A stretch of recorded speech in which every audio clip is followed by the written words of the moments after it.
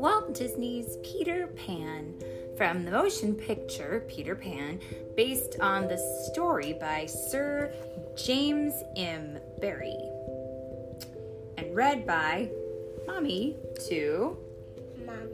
Mommy to Mommy? Or Mommy to Philip? Mommy and Daddy. Mommy and Daddy. Oh, we're playing imagination. Okay.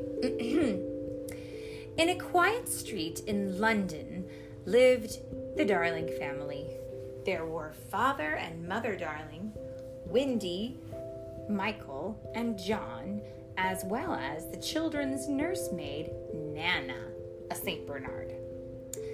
At bedtime in the nursery, Wendy always told wonderful stories about Peter Pan and Neverland, a magical place where mermaids and fairies and wicked pirates, too. John and Michael liked best of all to play pirate. They had some fine, slashing duels between Peter Pan and his arch enemy, the pirate Captain Hook. Father Darling did not like this kind of play. He blamed it on Wendy's childish stories of Peter Pan. "It's time for Wendy to grow up," decided Father Darling. "This is your last night in the nursery, Wendy girl." All of the children were much upset at that. Without Wendy, there would be no more stories of Peter Pan. But that evening, who should come to the nursery but Peter Pan and a fairy named Tinkerbell. It seemed Peter had been out looking for his lost shadow. When he overheard that Wendy was to be moved from the nursery, he hit upon a plan. "I'll take you to Neverland with me to tell stories to the lost boys," he decided, as Wendy sewed his shadow back on. Wendy thought it was such a lovely idea if Michael and John could go too. So Peter Pan taught them all to fly, with happy thoughts and faith and trust and a sprinkling of Tinkerbell's pixie dust. Then, out of the nursery window they sailed, heading for Neverland, while Nana barked frantically below. Back in Neverland, Captain Hook was grumbling about Peter Pan. You see, once in a fair fight long ago, Peter Pan had cut off one of the pirate captain's hands so that he had to wear a hook instead. Then Pan threw the hand to a crocodile who enjoyed the taste of Hook so much that he had been lurking around ever since, hoping to nibble at the rest of him. Fortunately for the pirate, the crocodile had also swallowed a clock. He went tick-tock, tick-tock when he came near, which gave a warning to Captain Hook. Now, as Captain Hook grumbled about his young enemy, there was a call from the crow's nest. "Peter Pan, ahoy!" "What? Where?" shouted Hook, twirling his spyglass around in the sky. And then he spied Peter and the children pausing for a rest on a cloud. "Swallow me eyes, it is Pan!" Hook gloated. "Pipe up the crew! Man the guns! We'll get him this time at last!" "Oh, Peter, it's just as I've dreamed it would be, Mermaid Lagoon and all," Wendy said, as a cannonball ripped through the clouds beneath their feet. "Look out!" cried Pan. "Tinkerbell, take Wendy and the boys to the island. I'll stay here and draw Hook's fire." Away flew Tinkerbell as fast as she could go. In her naughty little heart, she hoped the children would fall behind and be lost. She was especially jealous of the Wendy girl, who seemed to have won Peter Pan's heart. Straight through the Neverland jungle Tink flew, down into a clearing beside Hangman's tree. She landed on a toadstool, bounced to a shiny leaf, and pop! A secret door opened for her in the knot of the old hollow tree. Zip! Down a slippery tunnel, Tink slid. She landed at the bottom in an underground room, the secret house of Peter Pan. Tingling, she tinkled, trying to awaken the sleeping lost boys. At last, rather grumpily, they woke up and stretched as they listened to Tinkerbell. What? Pan wants us to shoot down a terrible Wendy bird? Lead us to it! They shouted, and out they hurried. When Wendy, Michael, and John appeared, flying wearily, the lost boys tried to pelt them with stones and sticks, especially the Wendy bird. Down tumbled Wendy, all her happy thoughts destroyed, and without them no one can fly. Hooray! We got the Wendy bird! The lost boys shouted. But then Peter Pan arrived. How angry he was when he discovered that the lost boys had tried to shoot down Wendy, even though he had caught her before she could be hurt. I brought her to be a mother to us all and to tell us stories, he said. Come on, Wendy, I'll show you the mermaids. Boys, take Michael and John and hunt some Indians. So, Peter and Wendy flew away, and the boys marched off through the forest, planning to capture some Indians. There were wild animals all around, but the boys never thought to be afraid, and not a creature harmed them as they went through the thick woods. First, we'll surround the Indians, John decided.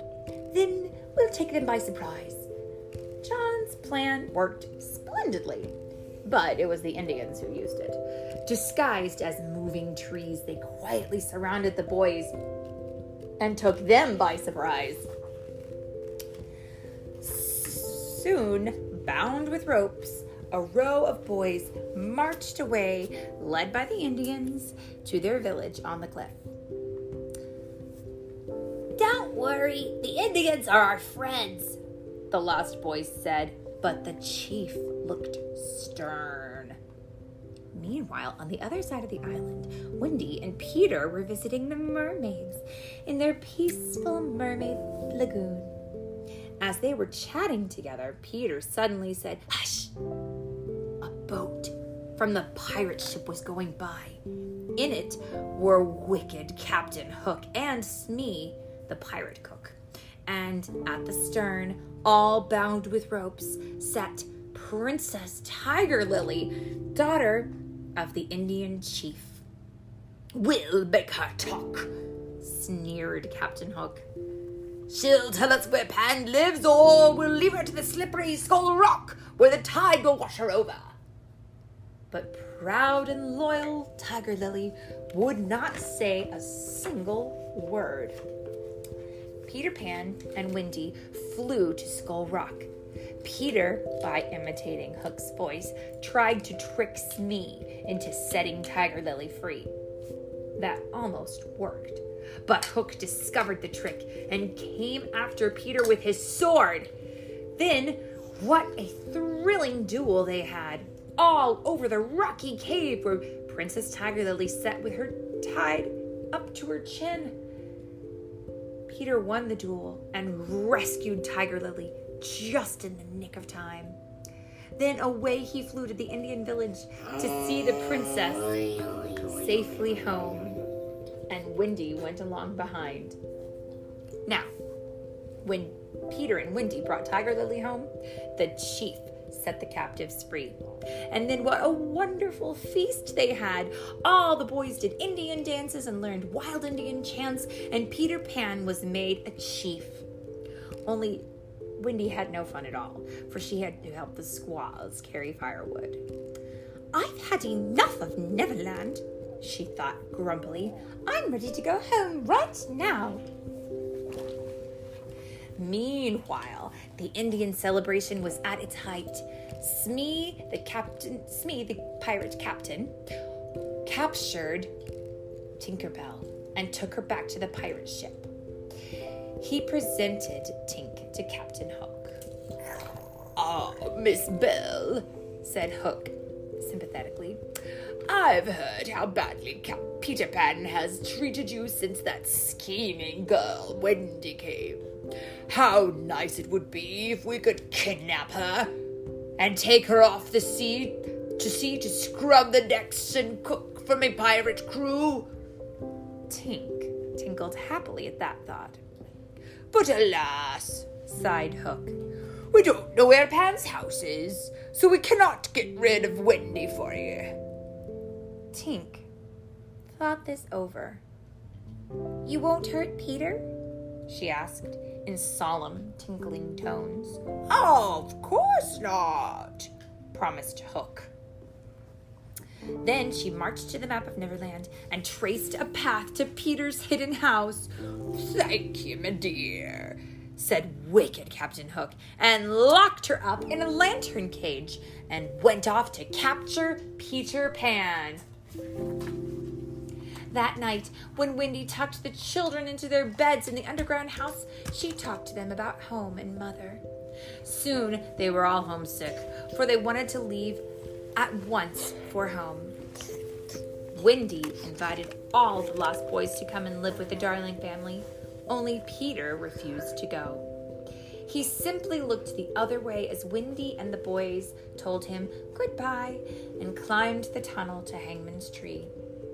Up in the woods near Hangman's Tree waited Hook and his pirate band. As each boy came out, a hand was clapped over his mouth, and he was quickly tied up with ropes. Last of all came Wendy. Zip, zip! She was bound up too, and the crew marched off with their load of children back to the pirate ship. "Blast it!" muttered Hook. "We still don't have Pan." So he and Smee left a wicked bomb wrapped as a gift from Wendy for poor Peter to find. Very soon, they hoped, Peter would open it and blow himself straight out of Neverland. On the pirate ship, Captain Hook demanded that Wendy and the boys become pirates. "Never!" Wendy cried. "Then you shall be the first to walk the plank, my dear," said Hook. In the excitement, no one noticed that Tinkerbell escaped and flew off.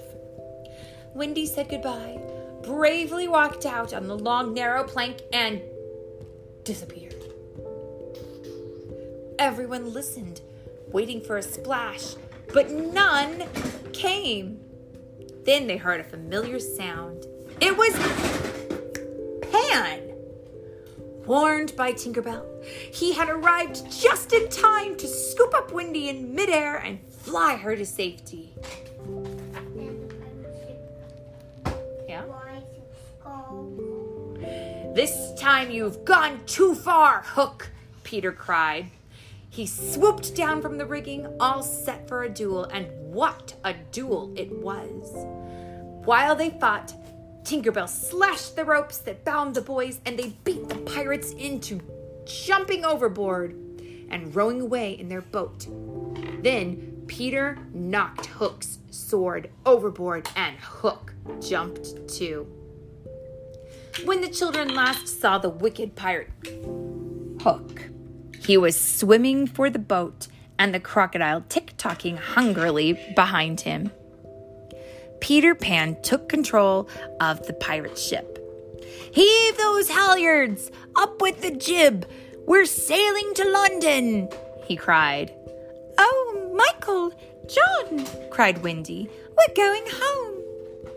And sure enough, with happy thoughts and faith and trust and a liberal sprinkling of pixie dust, away flew that pirate ship through the skies till the gangplank was run out to the darlings' nursery windowsill. But now that they had arrived, the Lost Boys did not want to stay. "We sort of decided to stick with Pan," they said. So Wendy, John, and Michael waved goodbye as Peter Pan's ship sailed off through the sky, taking the Lost Boys home to Neverland, where they still live today. The end.